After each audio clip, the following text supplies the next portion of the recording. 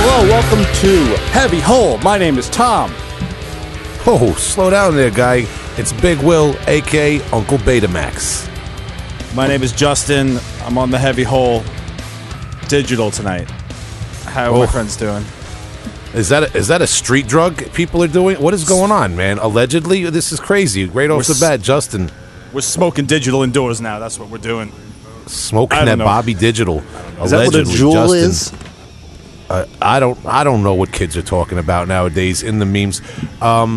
Justin, with the Brett the Hitman Hart shirt on, talking recklessly right off the top of the show here. Justin, I'm going to give you a minute to cool out. Tom, how are you doing? Thanks, bud. Oh, you got a kerchief. I like that. I'm doing well. I have energy this week. I didn't do roast mortem last night, so I got rest. I've been very busy with work, but somehow managed to keep the energy going today.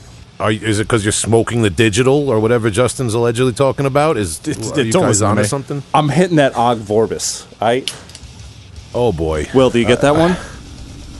You're hitting that what? Og Vorbis? Okay, yeah. Will, how are you, man? I was good up until a few minutes ago. Now I'm completely befuddled. 100% thrown off by you guys and your lingo. Feeling older every day. I'm all right, man. I'm holed up here at Smith Manor, growing my vegetables, rearing my feral cat into a spoiled little guy that he is, and back to work, trying to help take care of my people and do my thing.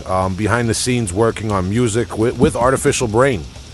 Artificial Brain making progress on polished, finalized, nuanced, detailed demos that we've had extra time to work on before going into the studio with Colin Marston to record our third album. You heard it here first.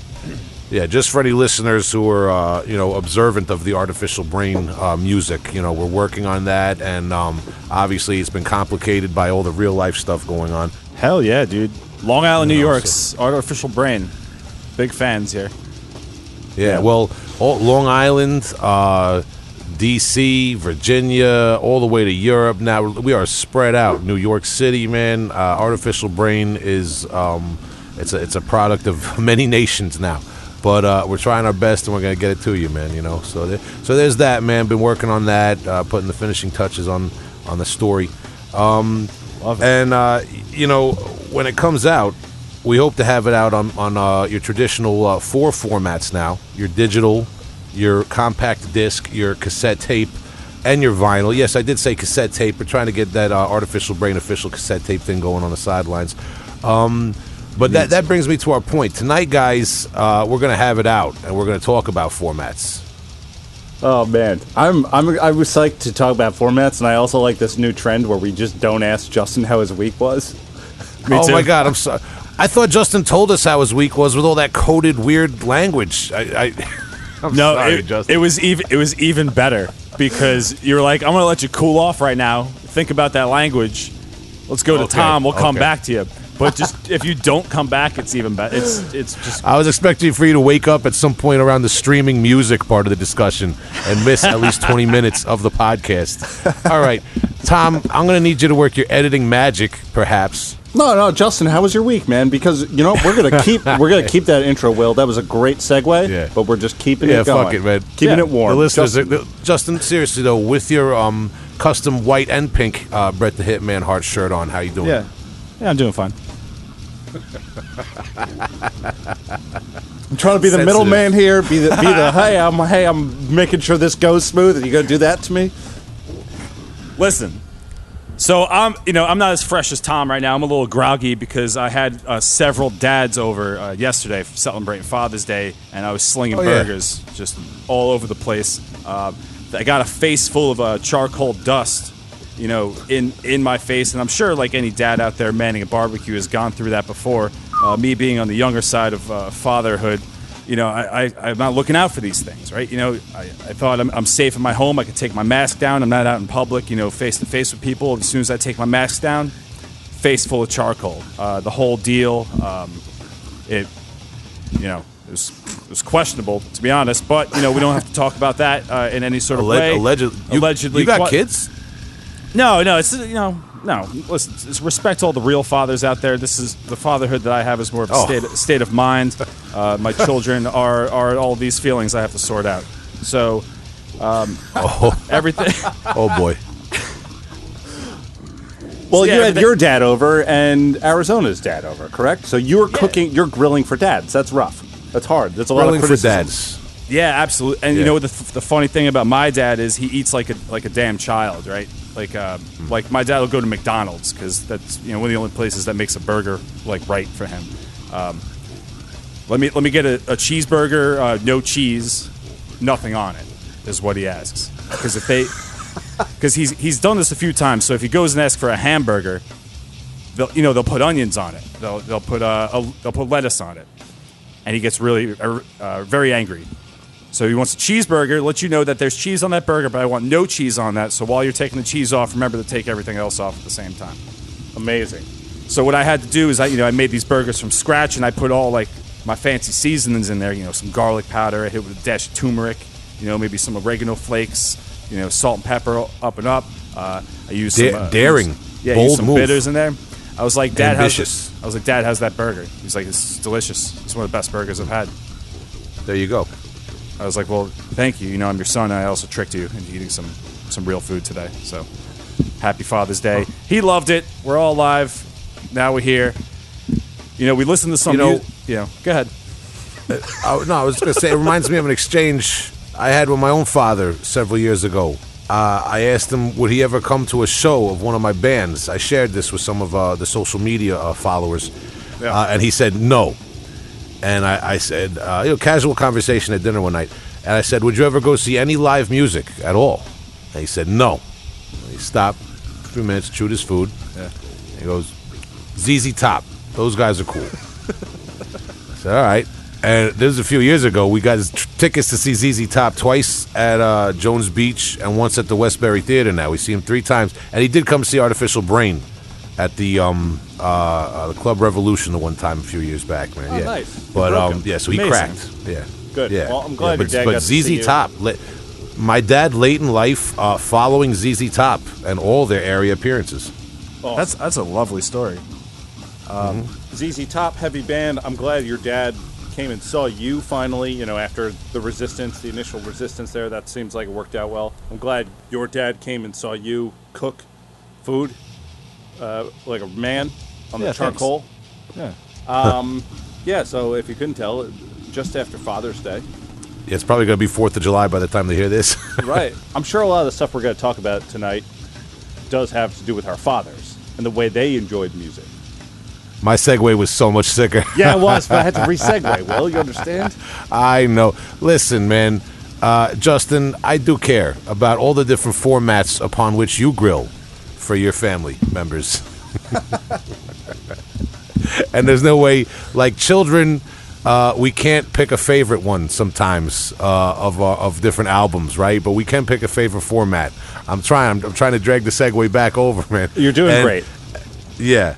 And tonight we're going to talk about formats, man. We're going to talk about everything from the old school to the modern ways of doing things. Guess which one Big Will likes better. And we're going to have it out, man. We're going to go round robin. I think, Tom, you're prepared to give us some fun facts as we proceed down the format heavy hole of music. Well, I like to paint a picture with my voice. I like to use this format, this microphone to ear transmission I've got going on, to paint a picture in your head of what the fuck we're talking about. And of course you know what these things are, but I need to put you in the mood. Use that tongue brush. Whoa. With no further ado, let's start talking about some goddamn formats. So the first format is the oldest format. That would be a vinyl. So before we talk about vinyls and how they serve us, what even is a vinyl? Like a vinyl record. Yeah, it's the oldest format on our list. Very good. Justin wins. I don't know anything about this subject, so I might be chiming in with some questions as we go. Justin, have you heard of vinyl records? Yes. Come on. Yes.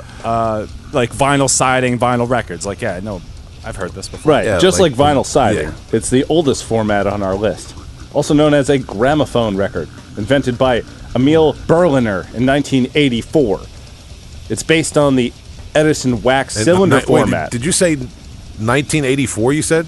Oh, did I say that? Excuse me, dyslexia kicking in. 1894. Whoa. Thank you for stopping me there. So it's based on the Edison wax cylinder format, which was about as convenient as individually wrapped baby carrots. These 7-inch discs would have to be rotated by hand to, quote, at about 70 RPM. Now, I'm sure you people at home with turntables understand. You have 45 and you have 33.3 RPMs. But this is by hand, okay? So understand, you're cranking by hand. You can't just put it on that. I am positive that as soon as automatic drives came into existence, there were some complainers about how the new machines weren't cult enough. Huh. Yeah. So like those old DJs, like they had that one strong arm that was just so in control, getting that 70 RPM. I'm picturing somebody on a bicycle with a little like belt attached to the you just got a guy like riding a bicycle so everyone could listen to the music. Right, like an old Little Rascals bit, Hal Roach, and he had a monkey in a cage who was running on a tricycle. Anyway, it doesn't matter. I was picturing my drummer Sal from Buckshot Facelift in a tracksuit.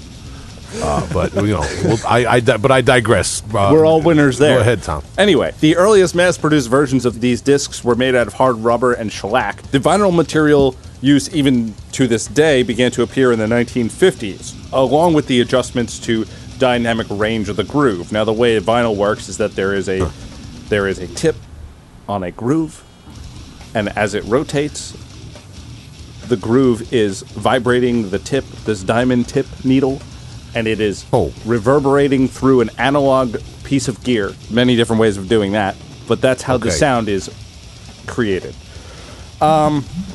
Remarkable. Yeah. Amazing. Yeah, it's like magic. It's very strange. I mean, if you really look at one of those things, you have too many allegedly moments, and then all of a sudden you start looking at one of those, you're going to go, oh, fuck, who invented this shit? So these basic principles of a needle, the basic principles of turntables and vinyls have been the same since day one, back to Edison's wax cylinder format. They have gotten better in the cases of dynamic range, packaging, the sound. The turntables themselves are fantastic. There's now direct drive. The needles are gorgeous. The resolution of the sound is awesome. So they're kind of a winner in a lot of ways because they had the longest run of public usage. They all mean something to us, so let's just talk about it. Let's talk about vinyls, guys. Yeah, man. I mean, right off the bat, my favorite and preferred format to listen to any music on, I'd say pretty much, man. There's certain releases I have that I think work great on cassette, but we'll talk about that later. But yeah, and vinyl's it, man. If you can own something on vinyl and listen to it on vinyl in the privacy of your home, man, what could be better, man? It's great. I'm not even gonna go into the audiophile thing, man, because I'm not a scientist. I can't debate all those points, but it's a great sound quality for the most part, as long as it's mastered and mixed right and all that stuff. And it's the artwork's bigger, all the usual points people talk about, man. It's vinyl, man. It's great. Yeah, I love it for the artwork mostly. Especially if it's like I'll buy something, an album that I like on vinyl, mostly because of the artwork. I want that scale to see the packaging and that sort of layout. Those dimensions, if you will. Saying all the same shit. But what I like about it too is like you put an album on and where music is kind of accessible anywhere. Nowadays, you can make an event out of listening to something, something that's a little bit lost today, and it makes something a little more special, And when you have that physical, like that size, and the equipment set up, there's a little ritual to getting it all together, and you can actually like make a little event out of, hearing your favorite album, and that's why I like vinyl records. It's like this ritual every time you put on a vinyl. Yeah. And I think that there's some subconscious thing happening where you don't want to burn out your needle or anything on the label in the middle. And you want to wait. You want to let it play, but you don't want to let it rub down too much. So like flipping it and taking it off of the turntable is actually like a part of the experience. So it's like, are you paying attention to the music more because you have to be? You have to. Is that like a subconscious thing that we experience? Because I like it for that. I mean, well, I mean, even more so than a cassette tape, which will just run out and usually stop, and hopefully not snap. Yeah, you're absolutely right though, because you just kind of let off a little, popped light bulb above my head right now. Because sometimes you let if the record stops and it keeps playing in repetition. There's many times where I'm sure I'm not the only one. You fall asleep and the record's still spinning hours later or something like that. You are wearing out your needle, man. And now I'm going to think economically about that every time I play a record, man. It's going to be in the back of my head. But there's a total ritual to it, and it's this big, fairly bulky but also fragile type of thing.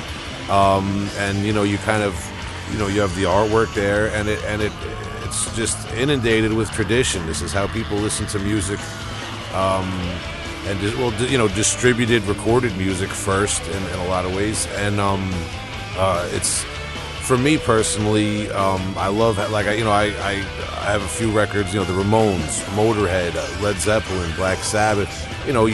That's music that was kind of meant to be on record a lot. I think there's death metal that's done intentionally to be on vinyl. I know with some bands and some recordings that I've done with my projects, we did it for the intent to be manufactured on analog. So it is a whole different. When you say ritual, you kind of struck a chord with me, because it's. You could sit here all day and debate it with somebody who wants to talk about the finer points of digital and how it's more practical and convenient and this and that and everything. But at the end of the day, it's almost like converting someone spiritually. You know what I mean? You're either with it or you're not. You look at vinyl and cassettes or you don't. And real quick, before we move on to the next, no, I'm not ready to go. I'm not. What's the last vinyl you guys picked up? Ooh, that's a good one, Tom. I like that. Because I have been on a bit of a vinyl ordering spree lately, as my budget allows. My last piece of vinyl that I purchased here is a Turnstile Step to Rhythm 7-inch. Boom, right here, out a couple years ago. Love this band, right. Turnstiles, California hardcore. And it's weird, because that came with this one, which is this sick. Guy. Which is really sick. Come on. What is this? I can't read this. It's in front of me. Was it? Oh, it's wow. Rat Out of the Cellar for those of you who are listening. Which what is a great again, we go round and round with Justin's ongoing Rat meme. Fantastic. But Turnstile, Rat. Look, I love Rat. It's a great album, Justin. Thank you for bringing it to our attention yet again. Turnstile from California, great band, modern hardcore. Yeah, buddy. Young people. Yet somehow I can feel like I can listen to it. They look, man. Hardcore has always been a youth-oriented genre, and there's just some bands where I feel like, hey, man, I feel like the old guy in the room if I listen to these guys. But Turnstile is just interesting, and I look forward to hearing what they bring to the table, man. Good band. Yeah, they can get it. You guys want to see something really sick? Yeah, always. Look at this bug I just caught on the wall. It's like a centipede type of thing. It's like one of those little centipedes. And I'm going to feed it. Oh, dude, yeah. The frog, live and direct from Huntington Station. I'm sorry, man. It happened. Excellent. All right. Really glad you did that. Tom, I'm sorry to interrupt. That was live breaking news. My frog Antimo is eating that centipede. Tom, go ahead with your vinyl selection. Love it. New vinyl selection. Latest one in the mail is Severe Torture, Feasting on Blood. One of my favorite bands. The two ones that are in the mail right now I'm very excited for. It's the new Ulthar, and the name is escaping me, but that's a $20 spin purchase. And then the other one is a Discogs purchase of George Benson's Breezin', which is one of the finest jazz fusion albums of all time. George Benson is one of my favorite guitarists. I love him. Not to flex, but I do own that in my collection currently. Not waiting on it in the mail because I have it right here anytime I want. Come on. I know you're trying to sound modest, but that is a flex. Okay. So, That's awesome. So what do you have? Well, what came in the mail first this of week? all, I am looking forward. I want to get, dude, $20 spin. Can we just take 20? You want to talk about vinyl? 20, and they have available cassettes and CDs. They have all the formats. But $20 spin is killing them right now with a lot of albums that sound good on analog. That Ulthar album, that new Ulthar album, Providence, that new Void Ceremony album, Providence, Void Ceremony with the crazy bass leads and stuff, and the new Solithus, which I recommended a few episodes back. Man, $20 spin is really killing them right now. And my recommendation, we're not in the recommendation phase of this episode yet. We're talking about our last purchase. I received an order from $20 spin of let's see, Hyperdontia, Nexus of Teeth. Came from their distro, as well as Hyperdontia. What is this called? I think this is the singles collection, A Vessel Forlorn. So I got the album and I got the collection of, like, I guess EPs. And Hyperdontia is a band I'm very excited about, man. Really interesting band. They kind of bring, they bring elements of some of my favorite death metal, maybe like a Dramalek from Finland elements, but not that they sound like anybody. They're just Hyperdontia is such a cool band. And also with that, I got one of the favorite albums of mine that I own right now, Aeternus, Beyond the Wandering Moon. Classic album of Norwegian, I guess you could call this maybe black into death metal. Very atmospheric, kind of folk vibes in a kind of dark, haunting death metal way. As a reference point, maybe people who know Morpheus Descends. That would be a good starting point if you're into the brutal death metal to kind of figure out what Aeternus is all. But Aeternus is like you're flying above a forest at night, man. It's an amazing band with great riffs, man. So I got all those from $20 spin. $20 spin is the place to go right now. As far as I'm concerned, they have a really good distro that I just took advantage of, but they're releasing so much good stuff too, and they're not paying us to say this. We're not getting free records or nothing. Nor do we want them or anything, man. But just a good label, man. I'm into what they're doing. They got me excited about death metal at the moment. We are a solid podcast. We don't do this shill shit. The last record label that reached out to us that was like, hey, you want to review some of our stuff? I reported it as hate mail. They're now closed down. There we go. That's right, man. We don't do none of that stuff, man. We keep it 100% above the table for everybody, man. Dude, Jesus, Tom dropping bombs on everybody right now. Man. Can't buy us. Slow down. You guys are off that digital. You guys are smoking that digital, whatever that is. That's right. Can you see my leg? You ever see a leg like this? Just a little bit? That digital does things to your leg tissue. I got to ask my younger cousins what digital is. Well, okay. Well, before we get to digital, we got a few more analogs. Oh, boy. All right. I'm just our next format of the evening. Will, I know you're going to have a hard time. You're going to be torn talking about these two giants back-to-back like this. Cassette.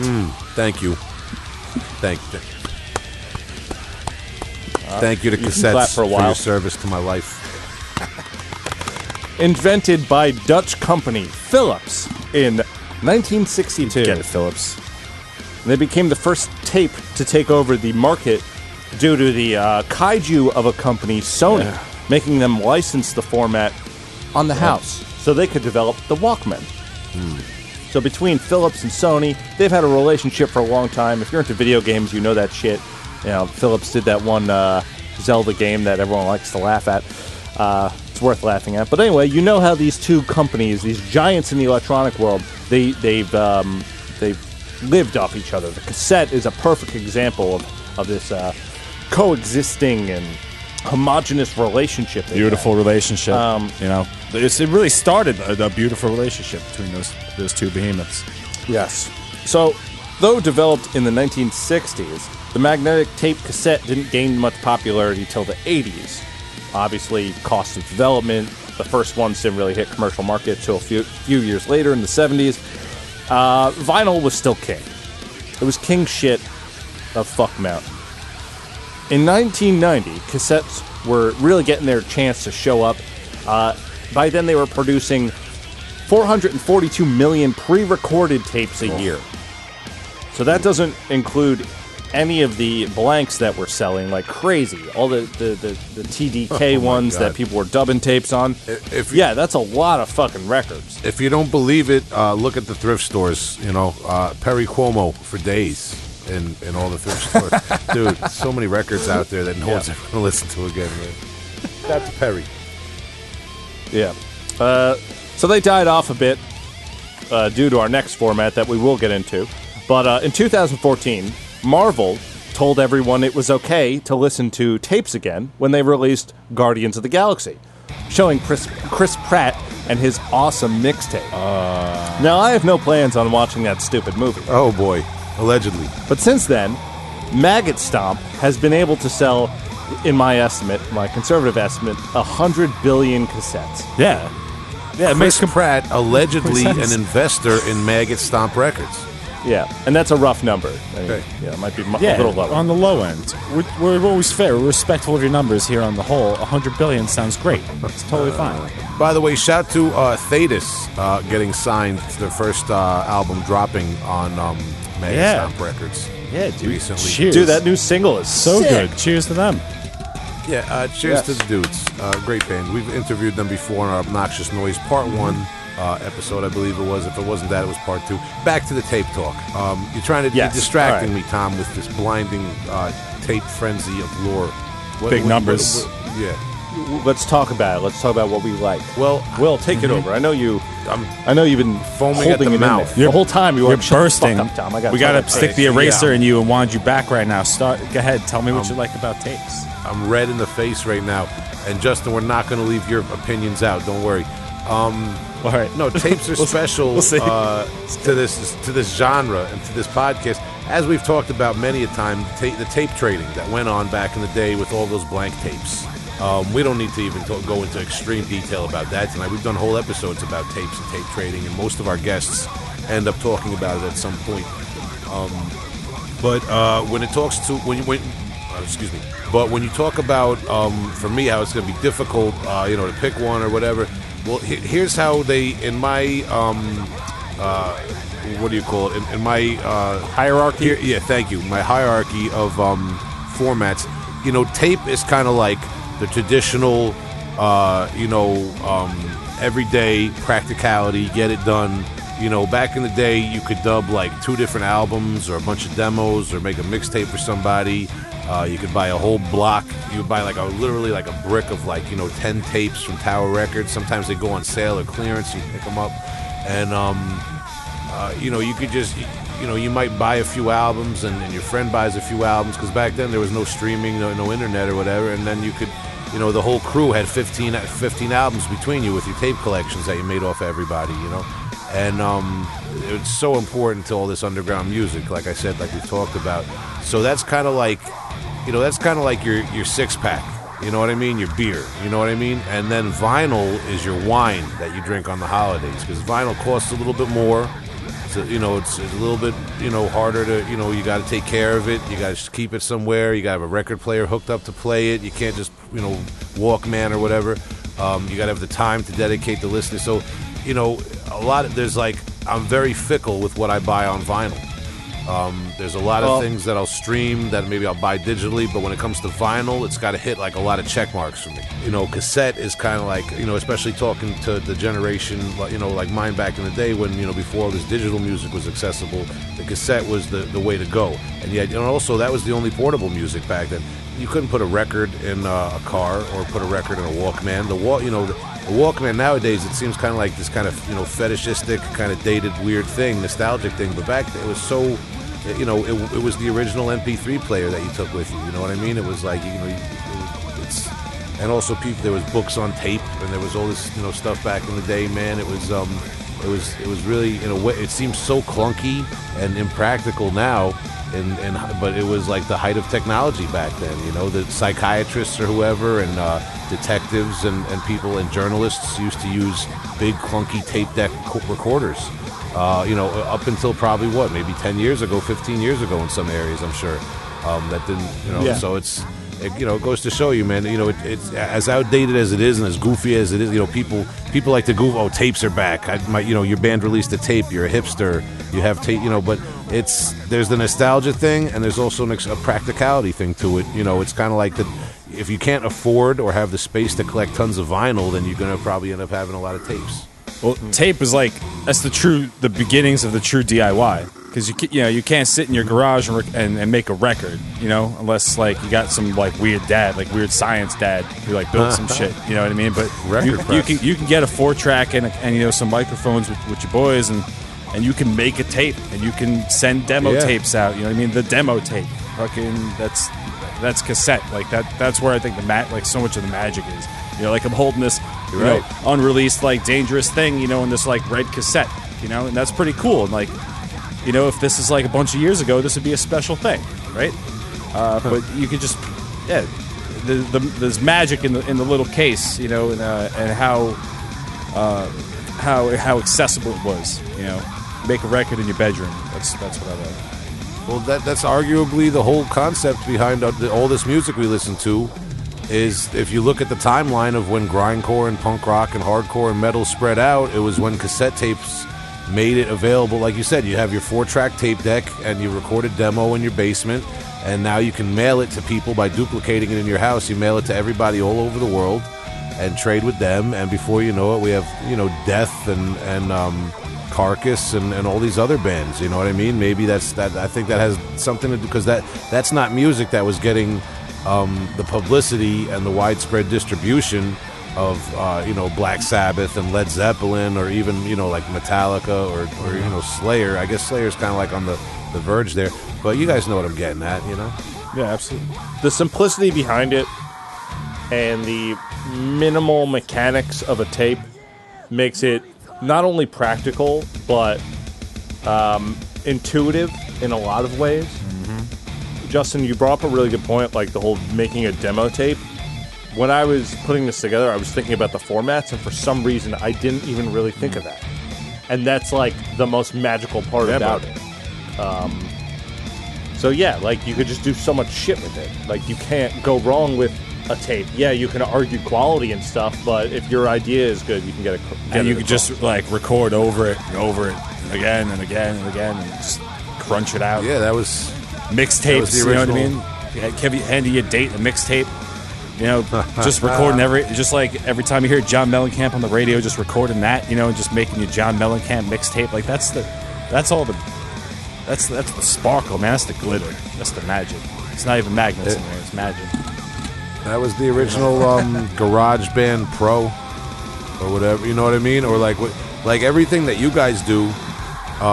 In audio production would have been done, on cassette tapes back in the day. It's interesting to think about, man. Even like if we were doing this years ago, we would have been doing a radio show probably at a college station and manipulating these big clunky tape players and stuff. We would have been broke 3 episodes into this show and never have done it again because of the long distance calls, long distance for the guests. Yeah, right. Oh my god! Wow.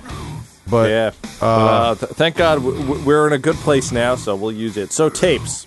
All right. Any final thoughts on tapes before we move on, boys? I just got a new cassette player actually. One of the Tascam CD A580 little recording deal. That's the one with the CD player in it. Yeah. Too? So I've been dubbing. It's kind of fun. I just bought that new Trash Talk on cassette. That's in the mail, waiting for that. And then I got this one. I don't know if you guys can help me. It's like a little fuzzy. This guy, I knew it was coming with the rat. Look how red that is. So sick right there. Dude, that you showing that just knocked my phone over somehow. Yeah. It was really weird how that happened. It's a Rat, 1984 Atlantic Recording Corporation. Out of the Cellar. Yeah, it's a great record. You guys should check it out. We should bring that album up more on the show. Will, what was your last cassette purchase? The power of the color red on the plastic part of the jewel case of that cassette version of Rat's classic album Out of the Cellar knocked my phone completely off the deck. That was weird how that happened, man. Hold on a second. It's beautiful. It's like an aged, I'll find the Pantone color for you right now. It's like an aged tape. Ironically enough, that Rat album scared my cat, and my cat it ran away. Listen, enough about Rat for now. until we get to your next, until we get to your CD version, which I'm sure. I actually am sick, as opposed to you guys. I have a sick Cianide, Gods of Death, their 2011 full-length album on cassette that I ordered. Good album. Yeah. And I saw that it was available on cassette, and I ordered it from Hell's Headbangers a while back, and I got that. So yeah, Cianide. You guys already know where I am with Cianide, one of my all-time from Chicago, classic death metal band. One of my favorite Metal of Death, long-running Metal of Death bands, and the Gods of Death album did not disappoint. Glad to have it on that nice analog cassette format. I feel very passionately about all this.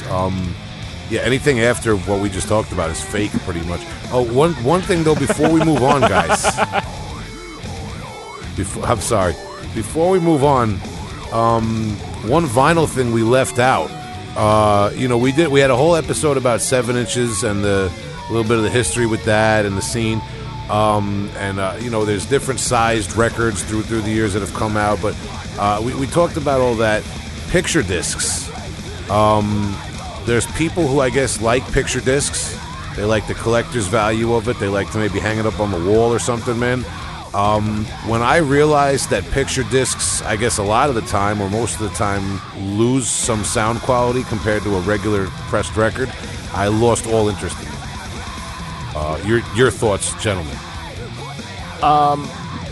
There is a novelty thing about vinyl, which I said before, like, yes, you have the ritual, but then there's also that novelty aspect. It's an aesthetic choice, really. Like, I have about 4 or 5 vinyls that are picture discs, and I've never listened to any of them. I just bought them because, like, I got a whole bunch of Cannibal Corpse ones. I have I have Kill, I have Wretched Spawn, all in the. You see all the cool fucking artwork. Yeah, I think the merit is more subjective than just audio quality. Yeah. I hate them. I don't like them at all. My man. Yeah. All right, never gonna buy one ever. I just like give me the jacket. You don't even got a jacket. Just a picture. No, come on. Yeah, all right, fair enough. Yeah, I mean, it's because it's like that's the thing for me. It's like a lot of the time they are packaged with just the picture disc and like a clear sleeve, like a translucent sleeve. So you're losing out on the artwork and the potential like lyric sheet or whatever, and also some audio quality. So for me, yeah, I got enough for like framed show flyers on my wall. I don't need to hang records on my wall. But that's just kind of like if I'm going to invest in a record, like I said, it's the most expensive format a lot of the times. So if I'm going to invest in a record, it's because I want to listen to it, and I want to be able to look at that package. I actually have one picture disc that has the full deal, where I have the sleeve, lyrics, all the original spread. It's Repulsion's Horrified. I was down at Graveface Records in Savannah, Georgia, and I saw it there, and it was just, that iconic rotting head on Horrified on a picture disc, and it had the whole package with it. So that, going for the aesthetic thing, I am not bothered by that at all, because I think you guys bring up good points, but if you get it all, then what the fuck is wrong with it? Do you rotate your head to try and like see the picture when it's like spinning on the table? I'm glad you asked. Do you yes. You gotta be on like one of the rope swings above it. What's interesting? Great. I have seen, like, speaking of artwork, like on disc, I haven't seen a metal band do this, and I'd love to, but like I've seen some, jazzy instrumental Brooklyn band kind of shit do, and I hope I'm pronouncing this the right way, but like phenakistoscopes kind of thing. It's an early version of the motion picture, kind of like a zoetrope where you had like. Like the slotted out cardboard, and it's rotating around, and it looks like something's moving. So picture like it's basically stills of an animation out like on a flat disc. So while the record is actually spinning, it looks like an animation. It's like a moving kind of picture. And you're telling me that bands released this as a format recently? It's printed on the vinyl. Yeah. Yes, recently. So it's a picture disc, but with an extra. That's very interesting. I would it's like movies. I'll send you a video. I'm interested and exasperated at the same time. I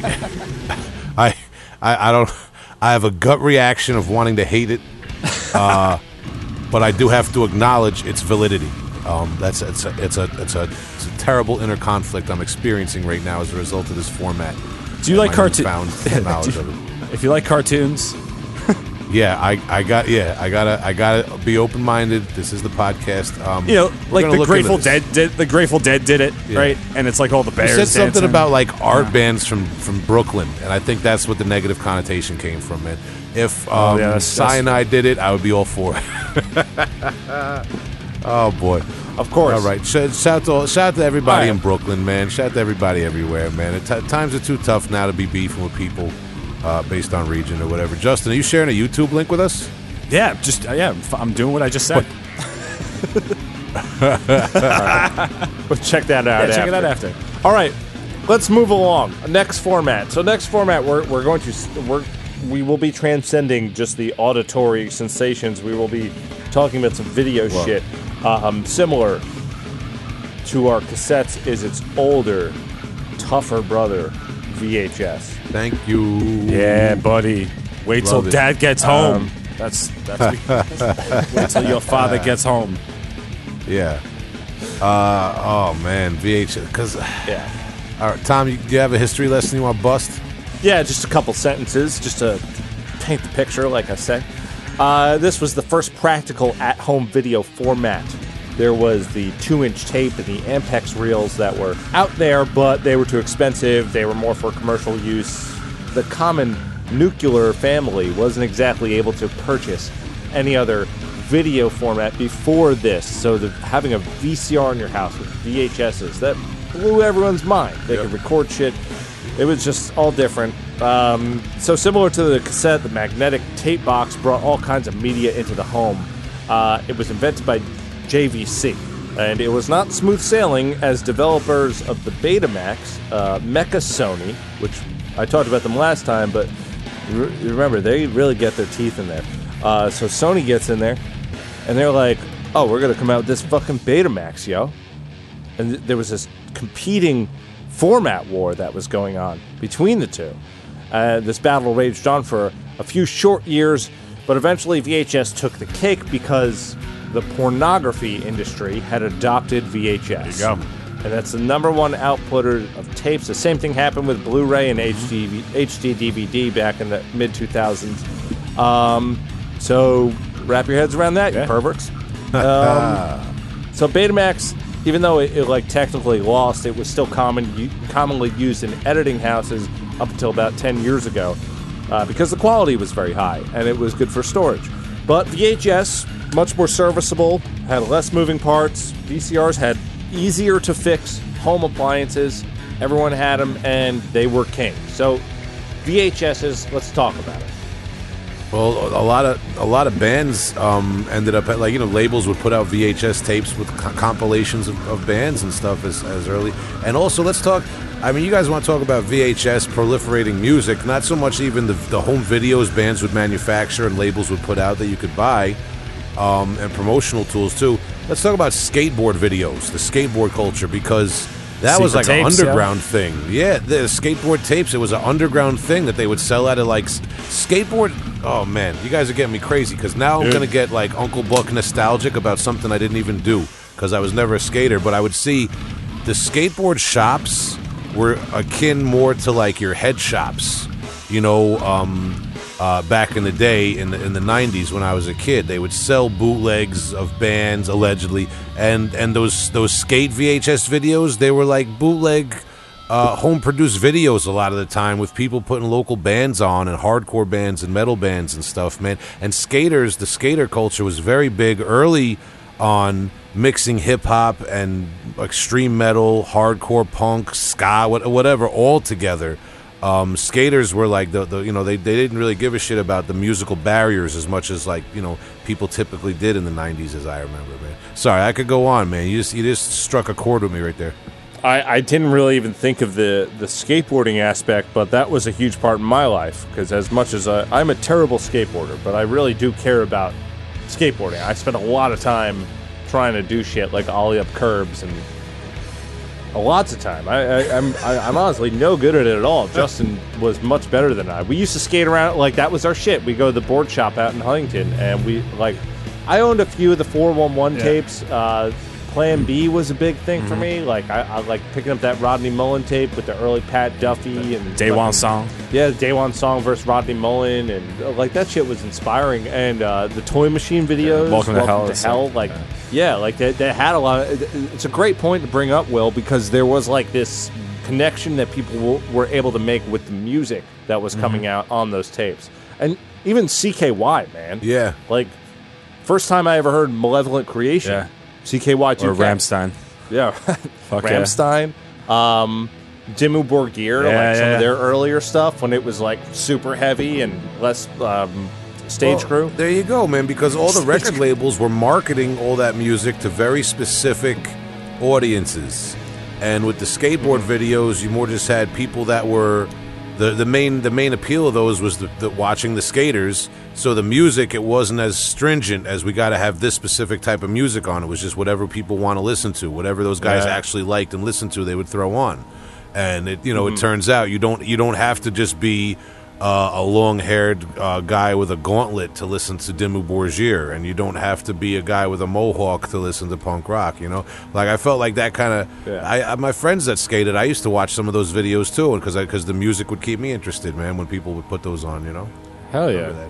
Yeah, I mean, man, what a good point. I really didn't see that, like, you throwing that my way. I can just remember that Plan B video, and, like, that was the first time I heard Primus even. Like, 13 years old, and you're like, oh, shit, like, this is cool. And I feel like I can identify more with the music because I was so bad at skateboarding. Well, it's like I said, I didn't do it. Because I was like a kid that was into music and all that stuff. I hung around a lot of kids that were into it, but it wasn't me. Yeah, we were good for skating around town, but it was more fun to grab a box of donuts on a Saturday and go hang out at the board shop all fucking day and just like watch videos and just soak it in. Even if because I'm always bad at asking like who is that. It's just like you just let it soak in for a while, and then you'll hear it a bunch of years later and be like, yeah, I knew that band before. That's cool. It's a great point. I mean, too, on the same tip, too, there was like an underground tape trading network similar to the cassette one for VHS, and the skateboard videos were part of that back in the day, and people used to do, trade VHS the same way they did with DVD, but I feel like in the 80s and 90s with the VHS trading, it was more like even more underground than the cassettes maybe, because people were trading like horror movies and extreme movies and God knows what else. Yeah, like bum fights and like pro wrestling. Yeah, and all sorts of alleged things, I'm sure, through like ads in the paper and P.O. boxes and stuff like that. You creeps. Alleged snuff films and things like that. There's all sorts of lore you can go into with VHS, man. There's bands dedicated to VHS, horror, culture. But with the band VHS on Horror, Pain, Gore, Death.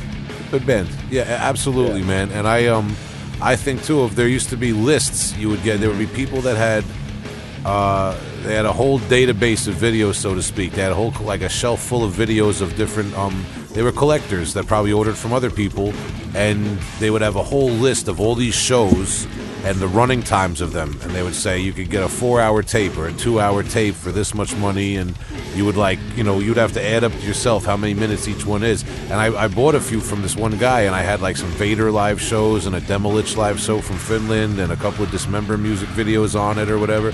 And that was fair. It wasn't common like ordering tapes and trading tapes, but every once in a while you come across someone like that. And me and Adam would be like, oh shit, and we'd try to order as many tapes as we could from the guy while he was still around, and you could still deal with him. Because you didn't know, man. Back then, you didn't. It's like I said, it wasn't the internet. You would just write to somebody and send cash to somebody in an envelope and hope to get it back. And that was another big thing, because it was like, dude, you didn't have YouTube.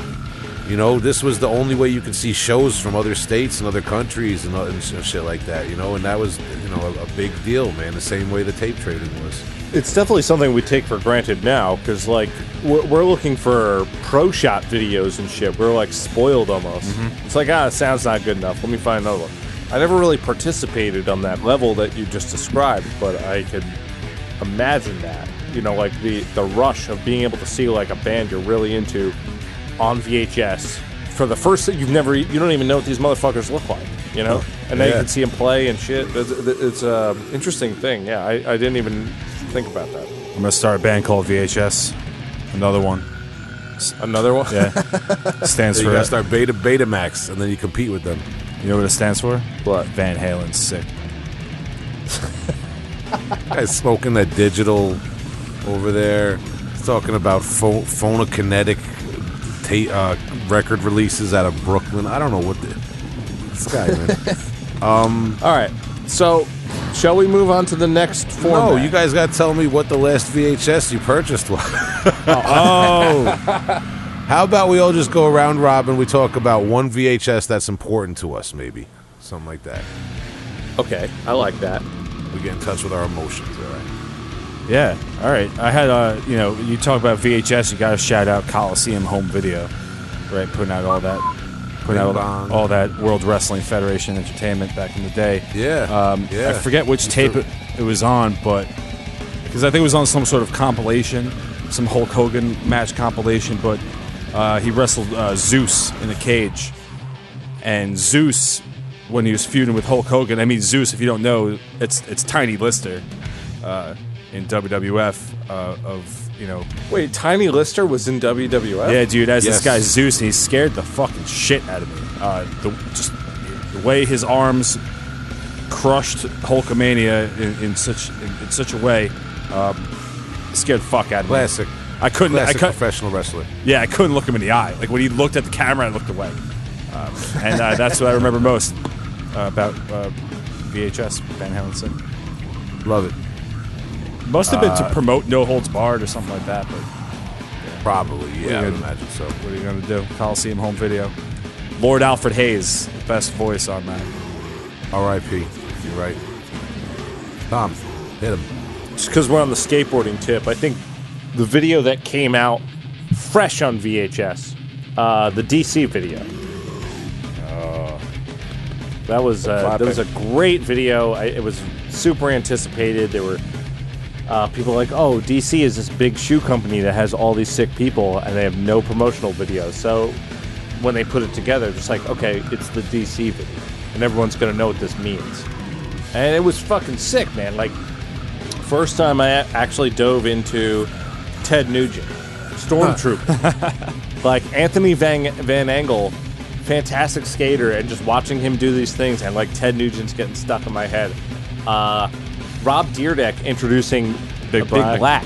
Yeah, man. That was like the first thing. This is 2003, so the very end of VHSs. Wow, yeah. I don't know, it just meant a lot to me growing up. Yeah. That's what I mean about those videos, man. You had a lot of exposure to bands that you normally wouldn't hear on the radio or anything back then. Will, what about you? Tell us about something actually death metal. Got you.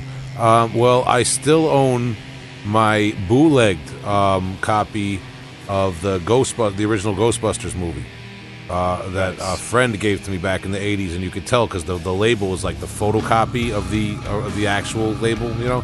But besides that, you want to talk metal, I also still own my Sepultura, I believe it's Third World Chaos home video, which was to promote Chaos AD. It had some of the music videos from that. It had the music video for Dead Embryonic Cells. It had a song with it had a Holiday in Cambodia by Jello Biafra with Jello Biafra on stage, and a few of the guys from Sepultura. It had a lot of classic live performances by Sepultura. That was a great video that I got from Tower Records in Huntington, probably when I was in around 7th grade or so. And that video means the world to me, man. Just watching that, the behind-the-scenes stuff, the live performances, the music. That's also where, as a kid, I got exposed to older Sepultura. And probably some of the first times I really got into death metal was like Dead Embryonic Cells and the older stuff that was on there. So that Sepultura Third World Chaos home video, that's probably the biggest, biggest look any video ever had. Man, I had a little collection back in the day when I was a teen. Not to veer off on tip. I had like there was a Sex Pistols live video that I had back in the day. There was a Napalm Death live concert video. I had a little VHS collection. It's probably in a milk crate in my basement right now. But the VHS, man. Cheers to it, man. Another thing that people kind of clown on. And shout out to Adam Rotella making his horror movies on VHS now, man. But it was an important format that was so important when it was around and so clunkily and junkily outdated now. Let's go to our next format. It is C-fucking-D. Compact disc through the hard F in there. You know why? Because lossless sound. First time an audience has been able to experience something directly from studio without being colored in any way. Exactly what the band imagined. So invented by James T. Russell, this man back in the 60s. 66. He was thinking about how can I put storage on a goddamn anything, because he was still using the Dewey Decimal System. We use Wikipedia and take it for granted. He's got to go to a filing cabinet to look up a book that's a quarter mile away from him. Anyway, he's thinking about storage. It's read by a laser. It's brand new. It catches people's eye. It's like, people are like, whoa, what's this CD shit? So CD players became available in the public in 1982, costing the American public about $1,000, which in today's money is about $2,700. For a home entertainment system that you don't even know is going to... And then you got to buy the CDs. Oh, my God. All right, go on. Yeah, it didn't come with shit. It didn't come with shit, So it's the first digital format that's appreciated by the public at all, really. They didn't have much storage, but just enough to put an album's worth, which is what we were used to on an LP, onto one CD. So you already are beating the experience of having to flip the LP if you're that lazy. And like I said before, this is going straight from a console to a lossless version. So there is no additional sound. It's tape and vinyl do provide a coloration, and some people like that, and some people don't. And if you do like it, you can always add it by putting it on a tape. So that's about all I got on CD right now. Let's talk about CDs. Are you okay, Tom? Yeah, why? You seemed very upset about when you started the CD thing, man. You had a lot of passion about this guy. I don't know. I lack your passion and enthusiasm about compact discs at this point in my life. Okay. All right. So, all right. Maybe I do have a little thing going on. This is the first time the world is getting straight from the console sound. Yeah. See, there it is, man. This guy's worked up. Tom, I feel like you should start this off, man. What's going on with you and CDs over there? Well, I mean, it's not like I got off on them or anything, but like, imagine this. Like, imagine recording an album. and having it sound. I'm with you. I'm imagining this utopian world of yours. Yeah. It's just like bam. Okay. Recorded. All right. Right. Yeah. Out of the cellar. Right. Imagine that going directly onto a format that will not change any of the fidelity whatsoever. This is unheard of. I love it. Up until now. Up until the mid '80s. It was always a hiss. You put on your turntable and you hear something going through the preamp out of your speakers. You know it's on. I like it. You know how many people bought a CD player, hooked it up, and went, I don't hear anything, and turned it up and got blown out of their fucking room because they turned it up too much? Yeah. Because that's how clean it is. So, I don't know. It's just phenomenal technology, really. Okay. I'm just, I can see you're very excited about it. That's good. We have to have passion in life.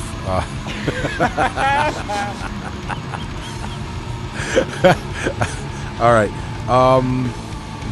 They were vital in my, growing up listening to music in the 90s. Obviously, CDs were like the big thing. You had to have CDs. And it was almost like, I wish now I could go back and tell myself, younger Will, just keep buying the vinyl, man, but you'll appreciate it later. But I would buy the CDs, and the CDs were a little expensive, so like I said, we would buy CDs, and your circle of friends would dub them and trade them with each other on cassette, and like you'd save your money and only buy what you really wanted on CD. And I've amassed this huge collection of CDs that are no longer really practical for me to listen to, because when I'm at home, I prefer to listen to cassettes or vinyl for the experience. And when I'm in my car or out on the go, you could stream it, or you have your MP3 player nowadays, man. It's tough. So CDs are kind of like outdated, and to be perfectly honest, man, CDs, they scratch and they skip.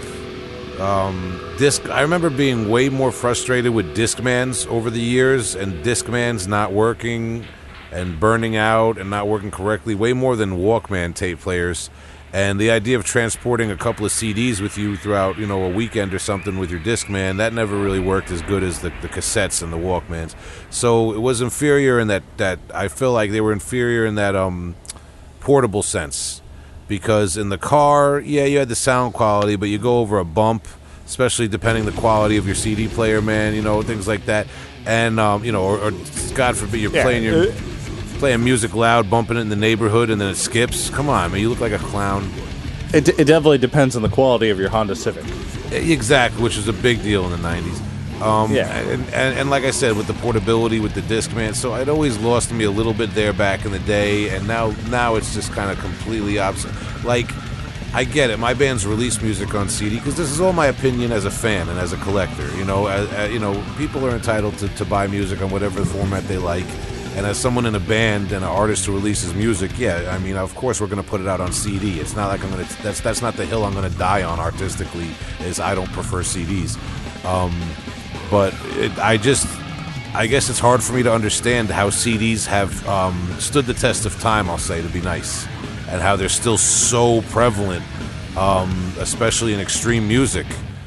People still just selling them, collecting them, putting them out like it's nothing, man. And I would imagine with vinyl and tape back so hard in this collector's market with metal, I'm just surprised that CDs are hanging in there. But a lot of people really love CDs. So what can I say? Did you hear the thing Tom said about the quality? They sound good. They sound fucking good. Well, that's all right. Well, what's the deal with MP3s and streaming music? You lose quality compared to a CD? Well, we can talk about that in a bit. We have that on our list here. I would just like to point out that CD was the first consumer-based thing that I said it a few times before, actual lossless quality. You've recorded on a Fostex tape recorder, right? Yes. And you have listened back to it, and you know that you have a shitty microphone, because everyone who's recording on a Fostex has a shitty microphone. But you're like, I thought this sounded better on a PA. I'm feeling a little targeted right now. I don't appreciate this tone that you're taking with me and some of my most beloved personal brands. Listen. All right. Well, that's not what I was going after. Just for some people that added hiss is the final stage of production. All right. So that's how you gotta look at it. Right. Okay. Yes. So if you want to look at this totally subjectively, it's not just the hiss. There's a coloration to tape. Sometimes it makes it sound better. There are people who go out of their way and buy silver tape to record their shit on 2-inch tape, and because of a certain quality that they like in it. But other people just want to, back in the day when they were coming out with CDs, they were still recording on an early Pro Tools or a 2-inch tape that was extremely high resolution. So if you want to be in a studio and really convey that audience, if you're Phil fucking Collins and you want someone to hear you hit them toms at the same time and shit like that, with devoid of any extra coloration that you haven't planned for, then your CD format is better, I suppose. Look, I wouldn't even say that it's better. I would just say if you want it to be more crystalline. Now we're talking water. Well, I would say... Oh, yeah. Or whatever. Yeah, you're glass Voss. What about that? Right. Now we're talking about, it's not really subjective as much as it removes any impurity that could potentially be unwanted. I think that's a hateful attack on me personally, and the rest of our analog fans, and a bad way to spin it, Tom. I believe better of you. But all right, I'm being facetious now, but still at the same time, like you just said, people would buy specific tapes to mix onto. People nowadays who can afford it are specifically seeking out the two-tape method for the sound quality of it as compared to digital lossless quality. and there's a reason for that. And I believe for certain genres and certain means of productions, like maybe your late '90s era Broken Hope, or your Necrophagist, or whatever bands you want to talk about that have that really clean tech sound, could definitely benefit from that. But for the murky alchemy of old school metal of death, part of the process is putting it in that bubbling vat of analog, and seeing what comes out. If you've listened to tape your entire life, you grew up in you were born in the year 1960, and you're listening to tape your entire life, and you're a musician, you're an aspiring recording engineer or something like that. In my part-time, all of a sudden, this lossless quality comes out. Now you have so many different ways to approach music. It's just the freedom. I'm going to pray for you and this negativity that you have in your heart, Tom. So God damn it! I'm gonna shut up for the rest of this. All right, I'm listening. So my favorite thing about CDs is that I got WWF The Music Volume 4 on that, and wow, Tom, I know your feelings on that guy, but man, did he riff Chris Jericho's entrance track right at the beginning?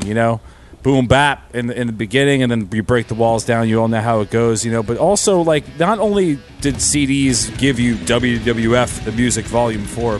But they also gave you WWF The Music Volume 3, which was an equally good record just from slightly before that one. And then if you just also don't forget about... All right. That's all I got to say about that. This will be fun because, like I may have mentioned before, but we are going to rate these at the end. We're going to rank them? Individual... We're going to rank them. Okay. Yes, rate, rank. We're going to put a stamp of approval at the end so we can really see where we sit. So that's the CD one, and we can talk shit for a while, but Will, I am sorry. We got another one that's just coming in hot and fast right now. We're going to talk about DVDs. Okay. 1996. The Matthew Broderick-sized Godzilla Sony company announced that they got this new digital video disc player that they're developing. Now, just like CDs, my good friend, they are data storage devices, which are better in every single way than their analog and magnetic predecessors. But of course, there's going to be opinions held against them. By 2001, these bad boys were affordable to every average household, just in time for those seasons of Dawson's Creek and Friends to start showing up in the school libraries. Not really much charm in the DVD, other than they are better than Blu-rays, because people gave a shit about the menus. That's a good point. Yeah, that's the redeeming quality for me at DVD, man. The last several years, I've amassed a pretty quality collection of classic science fiction and horror movies on DVD from the thrift stores, because DVDs are not fashionable nowadays. So I've finally gotten with the times, and I have a DVD player hooked up to that TV you gave me, Justin, out of your generosity so many months ago. I love to hear it. And I have all the Hannibal Lecter movies. I have the Planet of the Apes films. I'm balling over here. I got the Blade movies. Shout out to Wesley Snipes. But I gotta admit, one thing I like about DVDs, a little bit easier on the storage because they're kind of thinner, on the bookshelf angle. The menu is good because there's no rewind. The Be Kind rewind thing, that wouldn't even work in today's society, man. People do not have the patience. People used to buy a separate device to rewind the movies because the tape head, when the magnetic tape ran across the head, even if it was far away, it would actually disturb the head. So if you were one of those assholes who rewound without hitting stop, you're just a mean guy. Sorry to tell you. If you're wearing that now in 2020, you're just playing your own VHS. Yeah. The amount of extra plastic and electronics that you had to buy and have around just for that, it's just crazy to me. But yeah, DVDs are just kind of easier than VHS, and way better picture quality in most cases too, man. The VHS has its charm. I'm not going to sit here and talk shit on any analog format tonight, but I definitely will admit that DVDs, in terms of practicality, and selection, because you can get so much stuff on DVD. I got a couple of bands. I actually bought a Primordial live DVD and an Armored Saint live DVD because they were the right price from Common Ground Records, Huntington-based record label. Well, we're getting further and further into convenience right now, and it's something we missed on CDs that DVDs have. In relation to VHS, is the ability to skip right ahead digitally to the point on the disc that you want to go to. Say you fell asleep during this movie or whatever, and then you're trying to rewind, find a spot you just missed. You have there's potential to rewind like an asshole and fuck your whole tape up. But with DVDs, you can skip right to the chapter, if you will, and then micro tune your way to where you were. And the same with the CDs. Hit the track you want to go to. These are all convenient things that help us get nice and lazy and fun. Well, I think with the DVD, it's like, as opposed to the CD, like the practicality thing. If I'm watching a DVD, it's because it's a stationary thing. It's sitting in the house. The thing for CDs that really kind of tank them for me is the impracticality of portability. When I'm not going to go into it again, but I talked about the Discman or listening to them in the car. Compared to the cassette tape experience, it's not the same in portability. But the DVD, either way, the VHS player or the DVD player is sitting there on the shelf, and you're watching the TV when you're using it. So why not make that experience, like you said, better quality video, and you could skip ahead to whatever scene it is, because you're not just watching movies on DVD.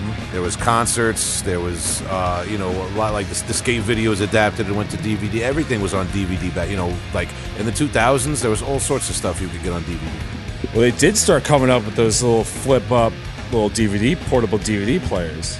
Those were a little fancy. Yeah, you're right about that. We talked about VHSs before, and with a VHS versus a cassette, you're like, with the entire vinyl thing about that being a ritual, you're more engaged with the cassette most of the time because it's only one of your senses. When you're dealing with a two-sense format, like sight, visual, movies, any kind of thing, now it's engrossing. You do not want anything but the finest.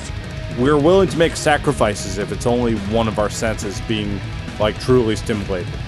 So music, we're willing to get up and turn up the turntable because we're on edge about it in a way. But when it comes to being entertained with two senses or more, you need to be engrossed. So DVD is perfect for that.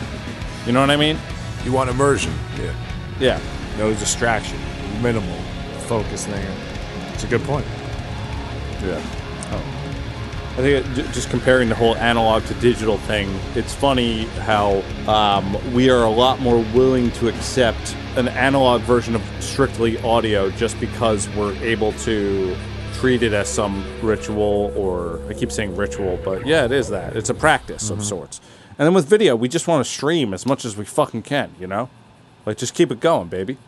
Well, you do have, I definitely stream a lot more video than I do audio, and I care a lot more about records and cassettes than I do VHS at this point in my life. But you got people like, shout out to Adam, who specifically collect VHS and try to keep that going. But I don't know, man. As someone who collects records and occasionally cassette tapes still, I feel bad for saying this, but, VHS just seems like such a niche, impractical thing at this day and age. You know what I mean? Whereas, is it really compared to records and cassettes, or I don't know. Adam Rotella is not the standard person by any means. Like, this guy invented gore noise, and he is like, he's making horror movies on VHS tapes now. They broke the mold with Adam Rotella for sure. I don't know a single other person who's invented a genre of music and wants to make horror on a VHS set or something like that. He's such a interesting dude that I wouldn't compare him to the average consumer. Rare breed, and a good point. You're absolutely right, man. Yeah, I'm a fan of the texture of VHS personally. I think it's something to be said about all the formats we're talking about, and something that can kind of tie into the extreme music that we love so much is what happens when you push these formats to the breaking point, like the distortion that goes on in these certain formats, or how when a vinyl record skips, somehow it's a little bit less offensive than when a CD skips. When you kind of just want to throw whatever you're listening to, or punch whatever you're listening to the CD to on. That's a good point. Or when a tape breaks down, like that unique kind of quality. or even between we didn't talk about film, but the grain of film between the grain of or the pixelation of a magnetic VHS tape, and then when we go into streaming, how that distorts a little bit. They all have these little nuanced qualities. I think that when layered together, they all add to the experience, or subliminally why we enjoy, whichever one we do. It's a good point. That is funny. I mean, my mom has told me a few times that she said, growing up, she got used to skips in her records that she bought. I couldn't imagine that now. Yeah. She we don't have to experience that now. It's interesting. Yeah. Yeah. We're very spoiled. Unless you're sick. Well, I do have records.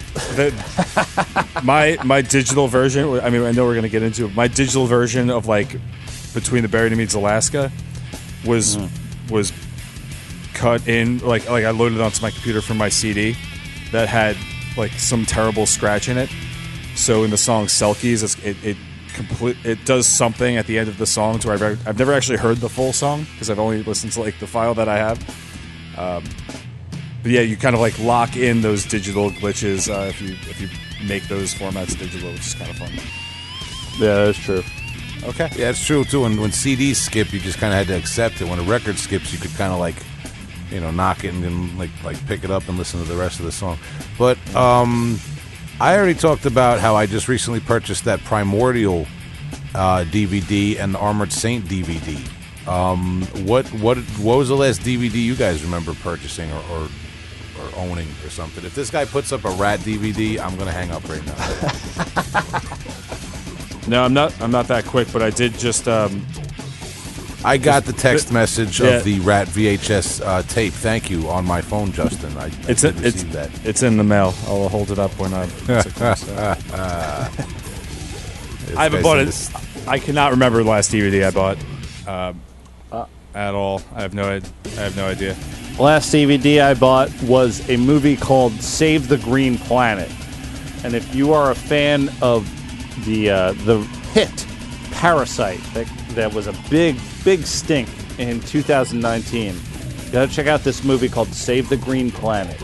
It's a Korean movie, and there is this cultural alignment to it where it has genre-defying scenes within it. So there is no genre to this movie. It is so many things. It is a comedy. It is horror. It is thriller. It is romance, all in one. And I bought that on DVD because that was the only format I could find it on. And I remember seeing that at the Cinema Arts Center when I was 18. Wow. And it was blown away. Huzzah. So that's the latest DVD I bought. Okay. Tom with the cultured approach here. Okay.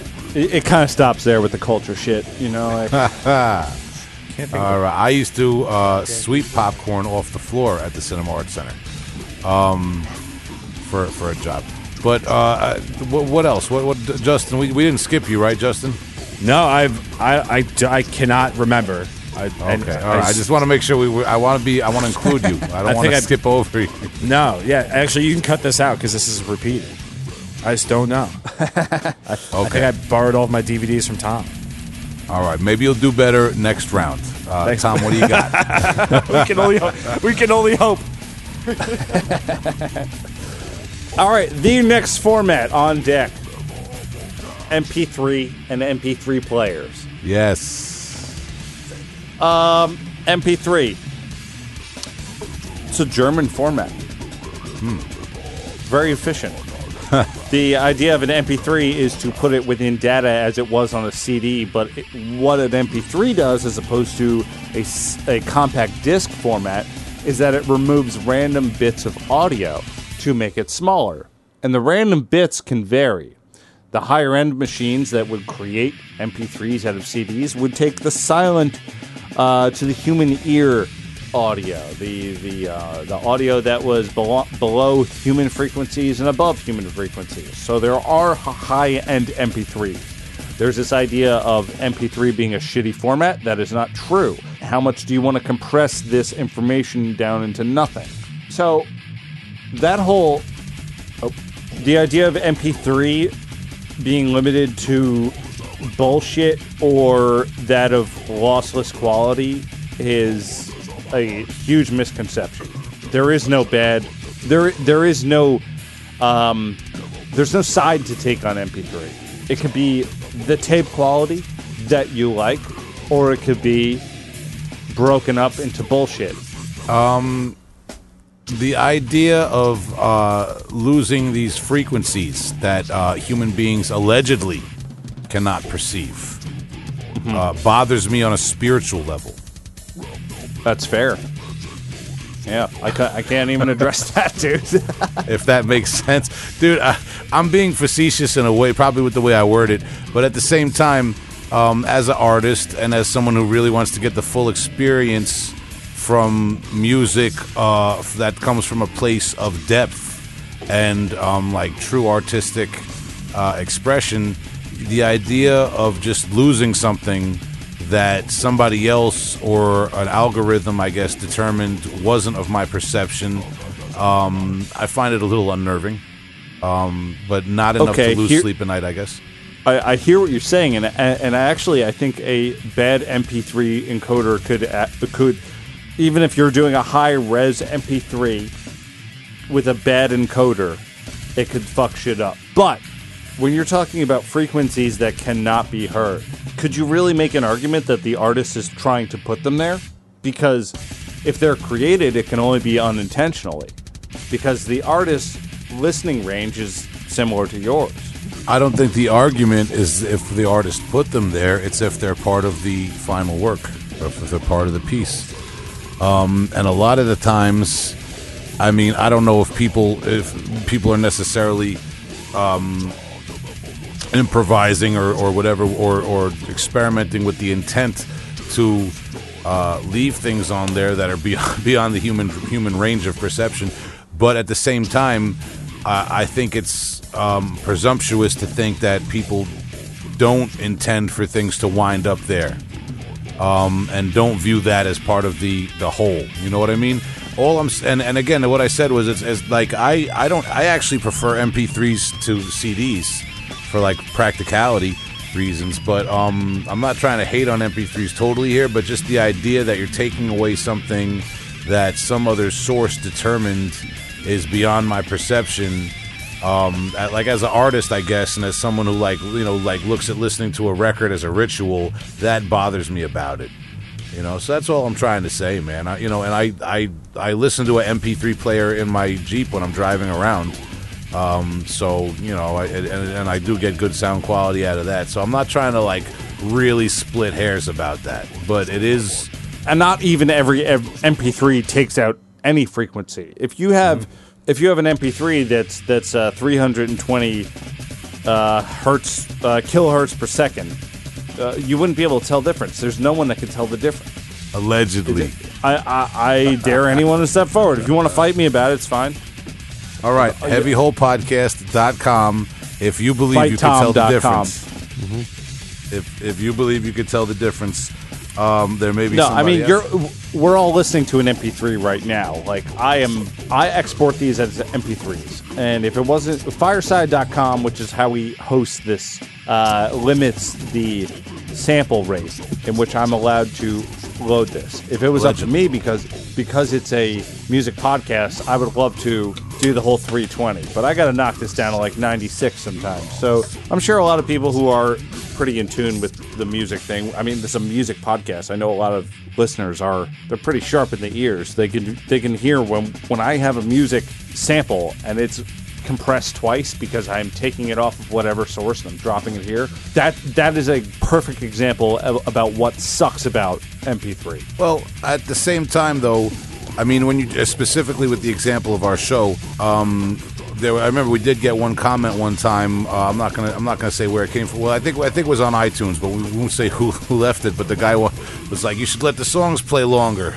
On the recommendations. Oh yeah, well that was a licensing thing, and also silly. But also my whole point being with the compression thing too is that this shouldn't be your main source for listening to the music. People, the idea of the show, and I think most people get it, is we recommend music, we play a little sample, and then if you like it, you support the artist, and you go ahead with that, But yeah, I hear what you're saying, Tom. I didn't mean to turn this into a whole debate. I know you're very passionate about the lossless thing. I think it's one of those things because, like, people hear the term MP3 and they go, "Oh, that sucks," and it's like, well, there's a lot of factors into how that's compressed. That's whether it sucks or not. Like, the next format we're talking about is streaming audio, and streaming audio most of the time is an MP3 that's working under broadband. But since broadband is so fast nowadays, we can upload MP3s to be in the caches of your phone. And Spotify, love them or hate them, whatever your opinion is, they can upload really high-res MP3s to your phone on the go. Slow down, technology guy. All right? I don't have time to do all the math on what you just said, but we're still on MP3s. Computers are expensive, guys. Do you know that? Yeah. Even your average computer is a little expensive. That's all I gotta say. I just want to chime in here, just to let you know that, like, computers, I don't know if you know, computers house all of the files you're talking about, all these different formats. They live inside of your computer. They're a little expensive, and they're so different, and they're complicated. You guys both got to slow the fuck down. You guys love your computers because you're younger guys. MP3s. MP3 players. I remember back in the day, I used to have one of those like 8 gig iPods, and I had every album that anybody ever recorded in it, man. It was crazy. I had thousands of albums in it. That was cool for a while, but then it got to like a saturation point where that kind of is almost what drove me to appreciate the vinyl and the cassettes more nowadays, because you walking around with 1,000 albums in your pocket, after a while, it just seems like pointless. And you start having an existential crisis about what all this music actually means, and you want more of a physical collection again. I mean, that is a good point. It goes hand in hand with the streaming thing. When you have so many songs at your disposal, are you really going to create an attachment to any of them? Yeah, sometimes for me personally, I've found that with music, I enjoy music more by limiting my options to things that I have invested more of my time and resources into, such as like I said before, I'm very fickle about what records I buy. I will stream them and listen to them before I buy them on vinyl and be like, would I want to buy this on vinyl, and quite a few times over a week or two, and then decide if I want to buy it, and but that's a big reason why, is because when you invest that time and money into something, and then you finally at the end of the day you come home and you want to put it on the record, I feel like I personally get more out of it than out of like a collection of hundreds of albums on a streaming playlist or something. We have a very limited capacity to take in music, so pretending we don't by having endless broadband of information is kind of foolish. That's a good way to put it. I mean, listen, it's the file format that like started the whole streaming revolution that we're about to talk about right now. The same way like CDs came in and facilitated the height of the record industry, and they were the most sold format out there. MP3s have become the most traded format out there. With their flaws, with whatever, with not, it's reaching music, letting music reach. I don't know, as far as it fucking goes. I don't have any more opinions than that, man. All right, well, I guess the last format, if we even want to call it that, is streaming, which I mentioned before is just MP3, but through broadband of sorts, whether it be cellular or 3G, 4G, 5G, whatever the hell you got. The corporate hologram of music after its death. Yeah. I mean, I can... I'm sorry. I'm /S, okay? Based on the fact that we know it's MP3s coming to our phones and shit with that information, I don't even know if I would categorize this as its own format, but the experience is different than at least having to go on to LimeWire or whatever the hell Napster was doing and load it on your own MP3 player. So, yeah, the experience is different enough where we can talk about it as such. I mean, Spotify's too fucking easy, man. Yeah. It's scary to me. It's one of those things. Again, this is me speaking. I know that I don't want to sound hypocritical because people can get my bands on these formats that I'm not necessarily a big fan of.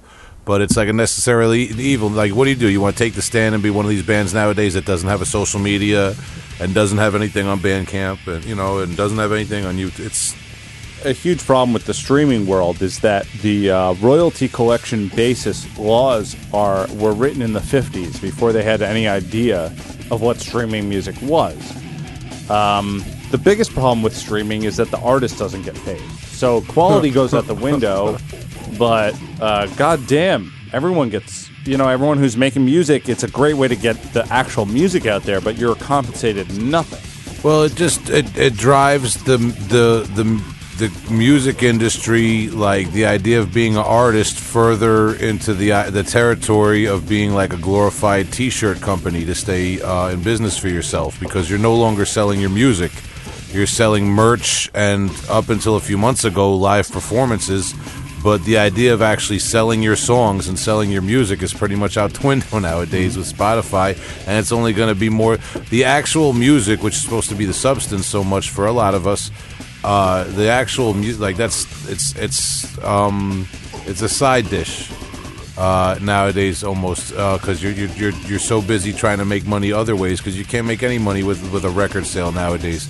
So I think people don't realize how it's pushing the artistry of it and how it affects personally, as an underground death metal musician, I don't sweat this stuff as much as I think other people do and should, because if you're playing underground death metal, especially like I do, you never expect to make much money off of it. It is a bit of a slap in the face with how they do with the streaming services as an artist, but if anything, it's just going to drive extremists like us to just be on vinyl and cassette tape with our bands and things like that. So it's one of those things where it is what it is for me. But if I was trying to survive as an artist or make it as an artist in another type of music, it would be so discouraging and frustrating. I can't imagine. It's kind of the next derivative. I mean, this has been going on for like more than 15 years now. This is the derivative of the 360 deal, as a band being signed, where, once stuff like Napster and LimeWire and the first kind of iterations of streaming music and MP3 sharing and the peer-to-peer networks came out, when the record industry really started to understand that you can't make money off of the physical music anymore or the song anymore. They started cutting deals to bands where they would get a piece of your guarantee, a piece of your merchandise, plus the money you're giving out to your manager, to your booking agent, this and that. The cut to the musician came out, or ended up being smaller and smaller. It was like a smaller piece of the pie that we were all getting. Now with streaming music, they're not doing anything really to help the artist, like the music creator, in that. But it's such like a gift and a curse in that way, because now one of my favorite examples of streaming music is looking at Bandcamp, and think of all the bands that we've found on Bandcamp that we would have never found in any other time period, ever. We have the access, and bands have the access to just put their music out, and instantly, you have the same sort of web page as some of the biggest bands out there, and there's like an even playing ground. And what I like to think is that ultimately, the quality comes to the top, that cream rises. And, we've found out about, so many of my favorite bands just because they're available thanks to, these streaming platforms. You know what I mean? So it's hard because you're not making money off of, the main product that your business is putting out, right? Music. But at the same time, it's a weird thing to, it's a weird line to walk. I gotta say, as both an artist and as a fan, I really like Bandcamp a lot better than Spotify.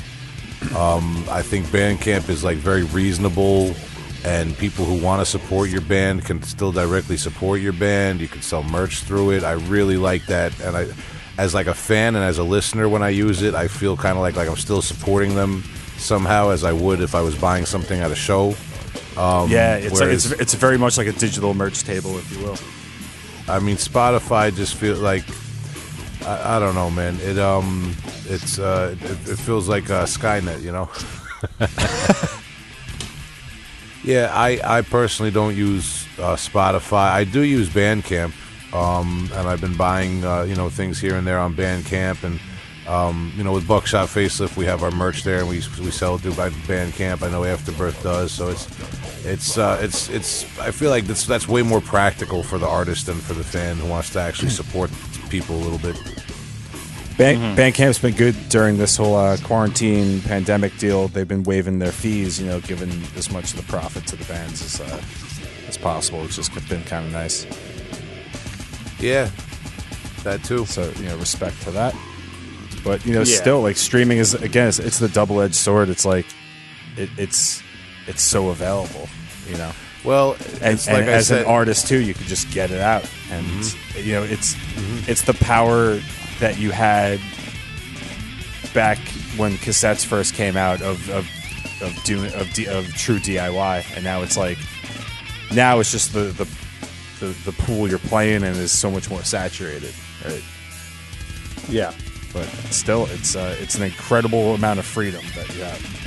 Yeah, I'm not gonna lie, man. It's like I got hot and cold feelings about it, for different reasons, man. But it is what it is. Like it's Spotify and Apple Music and Amazon Play and all this, Google Play, like all that kind of stuff. They're all extensions of the music industry, of those major labels now. Trying to get a cut of this industry that fucking everybody uses. Everybody listens to music. Everybody's got a favorite artist. For the most part, they're all trying to get their cut. But what streaming really allows somebody to do is like you can really circumvent that if you want. You can be your own label. You can be your own distribution. Through a streaming service like Bandcamp or something like that, or through digitally releasing the music. And if you play it the right way, and there are tons of bands that just they'll hit a vein, right, and get a fan base and put merch out and put their music out strictly digital and tap right into it to the people that love them, and they end up making a career off of that, like without any sort of industry ties to it. And I think that's a beautiful thing, and that's all possible because of it. I think Justin, I'm sorry, Tom. I just want to add one thing. Justin, you actually just programmed the GPS on the Segway for our forthcoming merch episode, where we discuss merch in this way, because merch is really, once you get to streaming music, merch is where it's like, where do you go as a band? You go to selling merch, especially now where you can't play shows and get paid for playing your average, bar or concert hall at the current time in most places right now. You're going to merch, so we'll have to do a merch episode, like on that note of what you said, Justin. I honestly wish there was more streaming competitors out there. I think that would help if there were more than just Spotify, Apple Music, Deezer, Pandora. Pandora's the worst of them because they taught people that music is free. They were the first people to do that, and it's true. But look, I used to have a Pandora account, man. I did enjoy that. I will admit it. Back in the day, 10 years ago or so. And I think as a consumer, you have every right to do so. But because we're a little more ingrained and we like to question the music industry in general, just something to think about. But I think we should rate these now. We should rank them. All the formats we've talked about tonight. Let everyone know where we stand. What's going on? So we're going to rate this out of 10 rats out of the cellar. How would we put this on our list? How many rats do we get? From 1 to 10. 10 being the best. You want as many rats as possible. Yeah, I mean, there's only one rat, but for this, we're going to put as many Single rats as possible. Justin, Yeah. you know what I'm talking Oh, about. yeah. Yeah, so let's rate these. Okay, first one, vinyl. How many rats out of the cellar would you guys give vinyl as a format to enjoy? 11 out of 10 rats out of that cellar, sir. All right, 11. Okay. Yeah, that's pretty close. Like, I'm going to give it a 9 out of 10 rats. Okay, respectable. Yeah. It's up there. It's high. It's out. It's definitely out of the cellar. I'm going with a 7. 7 rats from Tom. Yeah. I'm going to need you to justify that, sir. Just a couple of words on that, if you don't mind. The reason I'm giving it a 7 is is because of its durability. As a product, when you buy it, do you not want it to last? Do you not want the... I mean, you set a vinyl up the wrong way. This is something you have to think about. There's too many elements. And also, it's the first format. Which means that if it gets anything above a 4, it's doing fantastic in my book. Yeah, it's like your firstborn son. Like what if he goes to sleep under the couch? All right, well, I don't have those. I can't relate to what the fuck you're saying. Okay, listen. It's a strong 7. I will respect that justification because me trying to justify that records do decay is kind of like almost like a nihilistic romanticism of the record format. So I can understand the practicality of downvoting it because it does decay itself like over time. Yeah. I get it. All right. Okay. And you giving it an 11 out of 10. Now, let's pretend that I don't care about numbers all of a sudden. I think your attachment to them is more important than anything. This is personal. This is entirely personal, these numbers. You caught me, man. I'm part of a cult of people who love listening to analog format music. So it is what it is. I think we can move on. I'm good. I think with the artwork, with the packaging, and with the ritualistic aspect of it, which in my rosy sunglasses right now, if more people took a ritualistic aspect to listening to music, maybe it would gain that a little bit more of that importance back. That would help it all the way up until the most convenient of formats that we have now. It's supposed to be special. Right. Yeah. I like that. Okay. Cassettes. What are we thinking, boys? I will give cassettes, to be reasonable, I'll give them an 8 out of 10. 8 out of 10 because cassettes do pop, although not as much as people I think like to make out like they do, or not as much as happened to me in my life. I haven't had that many tapes pop, and you can fix them, and if it's a good satisfied feeling to fix a pop tape. But I'll give them an 8 out of 10 because the artwork, although there's a whole argument to be made about like the concept of artwork made specifically for cassettes in demo culture. But generally speaking, a lot of artwork gets shrunk or cropped for the cassettes, and it is inferior to me for vinyl. I explain that it's the everyday 6-pack compared to the champagne. 8 out of 10 on the cassettes. Justin, what do you think, man? I'm gonna go a 6.5 rats. 6.5 rats. 6.5 rats. I love how fun they are. For me, the quality of audio has always been lacking. That's never stopped me from indulging. The artwork I love the artwork made for cassettes. Man, something about that format really gets me, and it's similar to artwork made for VHS and DVDs and stuff like that. That's all in the explanation I'm going to give. It's a 6.5 rats. And just keep in mind, guys, this is all personal. I mean, when I say my number right now, don't be mad, but I'm gonna give him a 5. And I'm giving them the 5 because I'm a young, spoiled baby boy. My perception of them is not nearly as charming as the vinyl, and it's not as convenient as the experience of a CD. And hold on, I'm taking it back. I'm going to 6 because I like the upgrade of the durability thing. The argument against vinyl I made. That's an upgrade. So I'm giving them the 6, but also remember, I'm a smooth brain when it comes to the cassette. I really don't have a lot of cassette experience, and I don't really want to. I like the packaging. I don't know. Maybe what's the number you give something when you don't know what to do? That's what I'm asking my friends right now. I can understand if you don't have a lot of experience with it. I have a lot of experience. That's my main way of trying to listen to music when I was back, a teenager and all that. So, all right, man, I get it. It's okay. It's okay because I'm about to get busy. My numbers about to drop too, man. So keep going. They're about to fall, right? All right, cool. That's fun. I like that. Just throwing it out there. This is very personal. All right, VHS. We all had fun with that. Mm-hmm. Okay. Well, I'll say this. My numbers are a combination of like practicality with like how I actually use them today, formats, but also I'll give a lot of points for nostalgia and respect, especially in terms of where they stand with extreme metal or in this case horror movies. So VHS I give a strong 7.5, even though I really don't watch VHS or collect them. You know, I'll have a lot of them in boxes, but you know, it's not something that's practical for me personally, but I will still give it the 7.5 out of respect culturally. Okay, that's interesting. Will, I'm gonna copy your number. I'm gonna give it a hard 7.5 rats. I'm taking this because I recently found a VHS. What is a VHS player called? That's called a VCR, right? VCR, yeah. Video cassette. Yes, sir.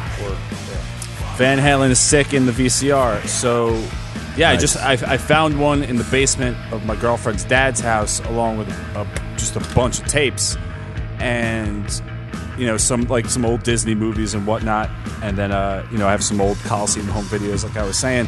Really enjoying the process of you know taking a break from the digital and just popping a tape in and letting it play, and whatever happens, happens. You know, she's got a lot of old like NASCAR races cut in with like X-Files episodes and like you know commercials from '96 and stuff like that. And we're just watching, just letting it go and see what happens. And it's kind of nice in this age where you can skip to wherever you want, you know, or find a clip of you know the exact kind of scene you want to see, to just like you know hang out and enjoy the time and watch it. So I'm on a little bit of a VHS kick right now. 7.5 is the number. Excellent. Yeah, that's where I'm at. I'm going with the 8. My father used to repair VCRs when I was younger. I've watched Goodfellas way too many times as a baby boy because he would just use that as his tape to test all the ones he had fixed. Did that fit? And also, did that fit on one tape? No, it was two tapes. Two tapes? So it was mostly the first half. Okay. Scorsese loved it. Also, I was able to. He had one of those splicers. You know when the tape got all chewed up? I forgot to mention this earlier. Yeah, one of those splicer things. Very young, I learned how to use one of those. If it could, you know, it gets all fucked up, you just use that white tape to cover up the mask area. And, nostalgia for me, so I'm giving it an 8. Okay.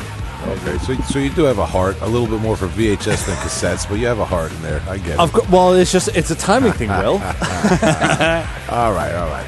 I get it. Solid. Respect that. Van Halen's sick. All right, so next up, CDs.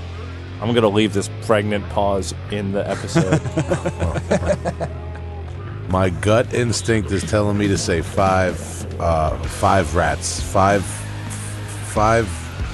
efficient but lonely rats crawling out of that cellar.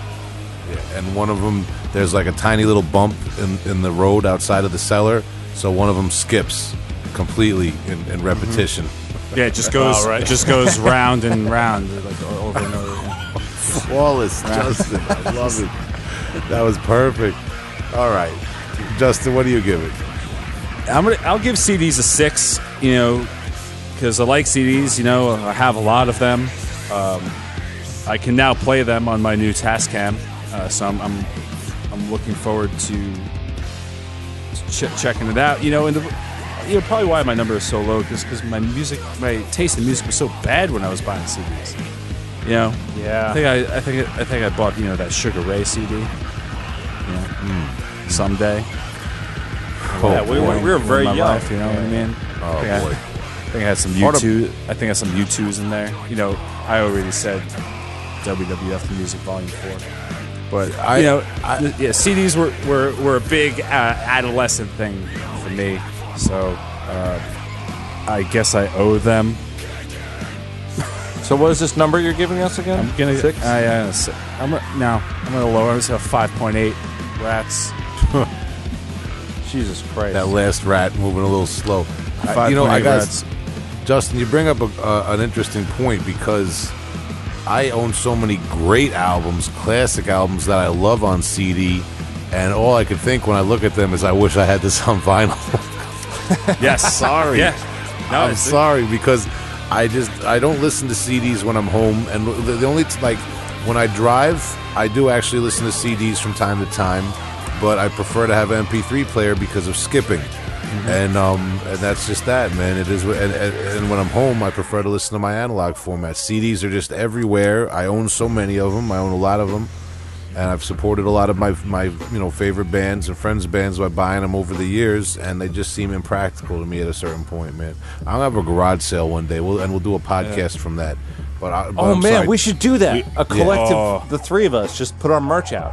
Tell everyone to come by the merch table. It's a good idea. Social distanced, of course. We'll make sure we'll get it approved, man. I'll holler at Chad Lupinacci from the town of Huntington, and we'll get it approved. All right. Listen, Tom, what do you give this format? I'm gonna give it a 7. It's because of its straight to the point. The fact that it had a skip feature that was track, like the metadata allowed it to go from track to track with the simplest of ease, and the sound of it was objectively better.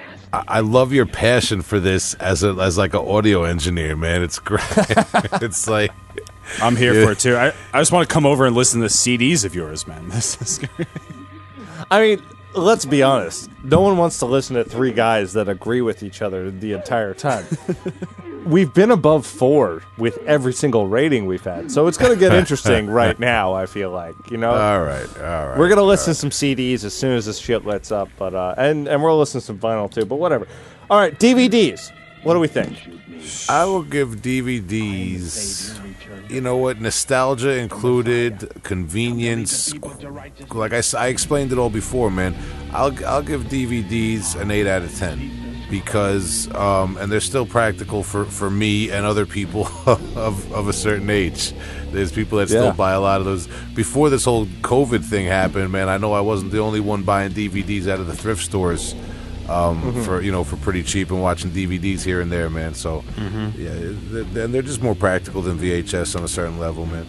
8 out of 10. I'm gonna give DVDs like a 4. I've just always had this. I always had this like irrational grudge against them.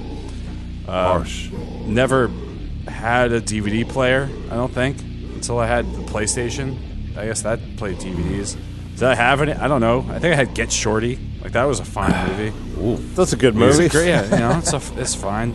Sixth Sense is on DVD. Like, that's good.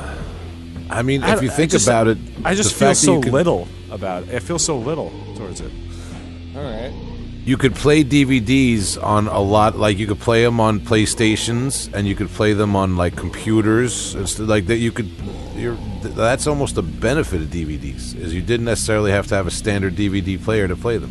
I don't think I was ever just like, I got a DVD today. I want to play it on my DVD player. I just never got like pumped on it. I'm going to loan you my Queensryche Building Empires music video collection DVD and my Queensryche Operation Mindcrime Live DVD, and you're going to change that score in a future episode, all right? Coming up, all right. Allegedly. Yeah, but as soon as I'll go find a DVD player, and I'll love to play them. I'm down to do it. We did talk about Blu-ray, but I fuck with Blu-ray. What's up, Blu-ray? How do you fuck with Blu-ray and not fuck with DVD? I don't have to explain. Right. The cases were cooler. All right. Oh my God. As much as I'd love to get on your case about that and about how Sony ruined the whole Blu-ray shit, I'm going with Will. 8, solid 8. Couple of DVD boys. 8. Thank you. There you go. A perfectly shaped 8 that just sits in a sideways bra. Like, this is the 8. Oh yeah, look at that. Boy. I love it, man. I've spent so many hours watching DVDs and skate videos and shit like that, and love a good DVD. Anyway, let's move along. The only DVD I like is the Death Valley Driver. So that's the only one. MP3s. So we're going to do MP3s and streaming separately. So let's say that MP3s are a downloaded format and streaming is through your phone or internet connection. Just for the sake of the argument. I would say MP3s, 6 out of 10. because it wasn't completely lights out for people being able to sell their music to people who wanted to be able to support them. And like you said, quality wasn't completely out the window depending on how it was done. I'm not going to try to offend your sensibilities on the lossless thing, Tom. I know you're passionate about that. But yes, I'll give it the 7 out of 10, right? Got you here. Wait, hold on. You said 6 out of 10. I wrote 6, and then you're changing it to 7? I'll give it a 6 out of 10 then, yeah. Okay. If you say so. Allegedly. Justin, what do you think? I'm giving MP3s a 10 out of 10. It is a digital world, and I am a digital girl, and it's the convenience, and I stand by that. And downloading music is fun. I'm offended by that, but go on. I pay for my downloaded music now. Allegedly. At this point. I'm gonna nestle between my friends here. I'm going with an 8. Justin, I don't know how you came up with the 10 because of the pinata that is downloading music. When it's good, it's good, and I love it when it's good. Mm-hmm. But at the same time, I have had my bad experiences, and I'm not always the one making the MP3. It's irresponsible, Sometimes it's like, do you like a hot dog? Yeah, I like a Sabrat. Don't give me that ballpark. You know what I'm saying? Yeah. No, I get it. Anyway, I do sometimes I like claw machines more than you do, Tom. So it's similar to that. Sometimes MP3s have the quality of like a robot trying to emulate a staticky radio, and that's when it goes downhill from there. But it's like you said, you can't judge every MP3 by one experience, I guess. But correct me if I'm wrong. Like beginning of iTunes, you bought an album, you downloaded that as an MP3 before they changed it to an M4A. Yeah. And then you had that, and you could transfer that wherever. Like that was the golden age. That's the 10s, in that sort of area. I agree, and I'm bringing this up before because you did. Bandcamp they took the golden age and made it better. Mm-hmm. Mm-hmm. But the problem with it is that not enough people practice Bandcamp usage. Sure, I agree. And if you want to use their platform to sell your T-shirts or whatever, they're cool with that too, which is pretty sick as well. All right, so streaming in general. We're going to non-downloading streaming. What's that number? 4 out of 10. With like anything lower than 4 being like overhearing music blasted from your neighbor's house or something. Well, you can give it a 3 then, because I was going to say like hearing it from across the fence is like a 2. If hearing it from across the fence is a 2, then streaming to me is like a 3 with a guilty aftertaste to it too, because you're not really supporting the artist. So you got 3.14. You can't win with that number. Yeah, I give it the same number as pi. Yeah, pi time. So one of my favorite ththings about listening to music is kind of listening with friends and if somebody has control of the speaker or something when you're at a place, being able to be like, oh, do you know this band? Do you know this band? And you can just plug it into your streaming service and pull it up and listen to everything.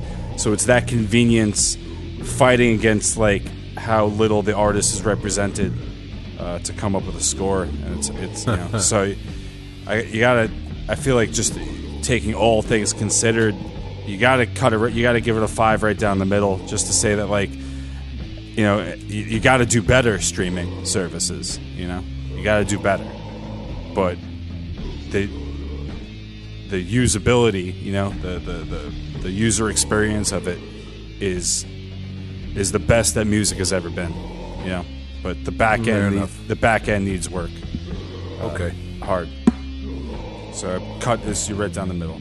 I'm gonna even go lower than Will, because even though I use this feature all the time. I do listen to Spotify. We have a Spotify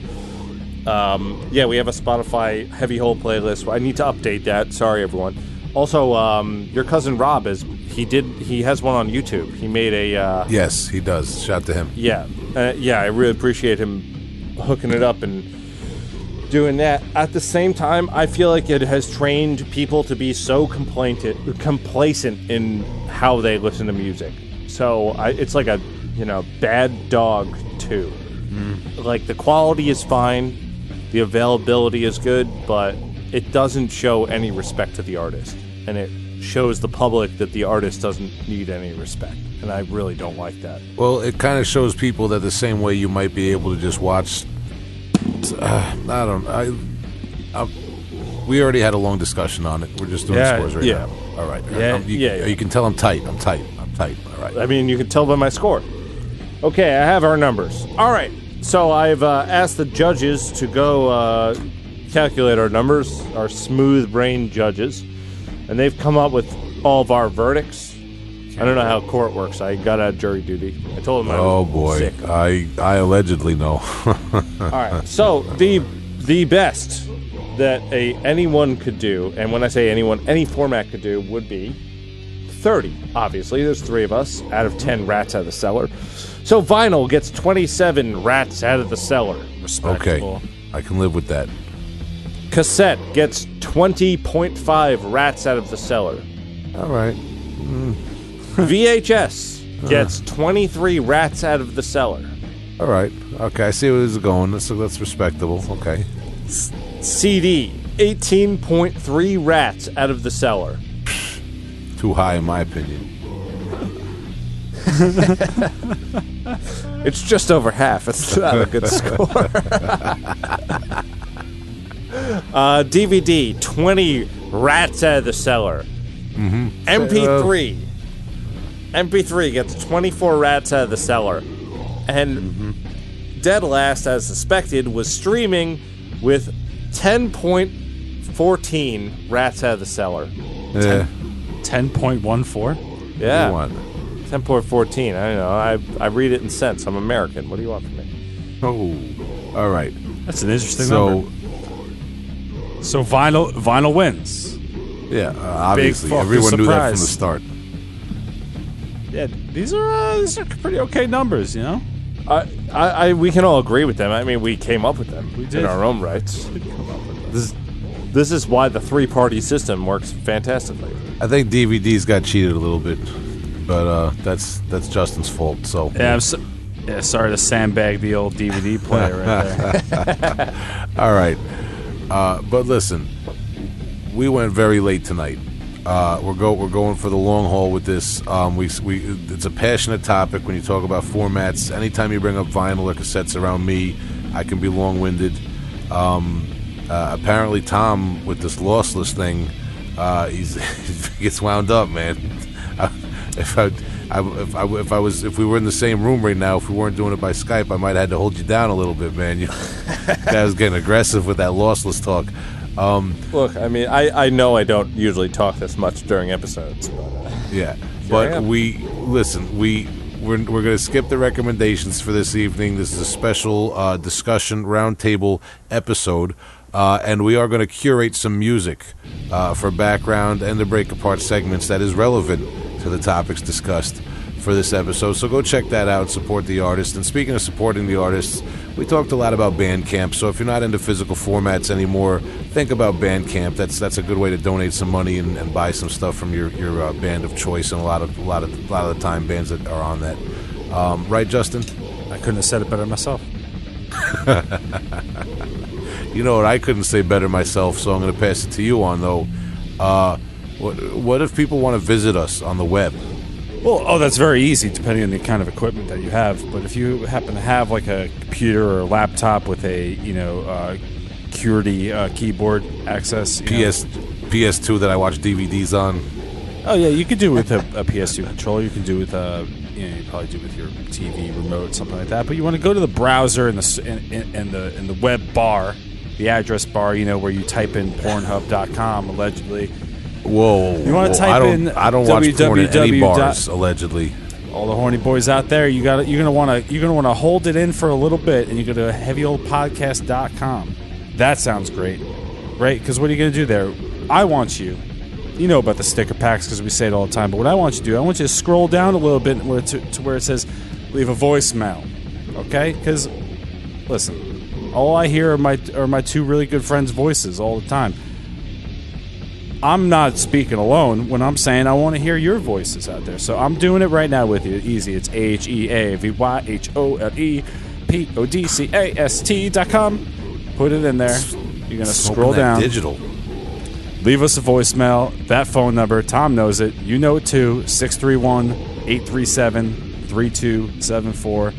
Operators are standing by. They got nothing else to do. It's a free phone call. That's all I got to say about that. All right. Justin sprung off of the digital, whatever this digital is out there on the streets. I love it. I love the energy, Justin. 3 W's. HeavyHomePodcast.com. And also, Tom, just for the listeners, what are the what's the number of formats that Ultrageist is available on? Unfortunately, 1. Should be 3.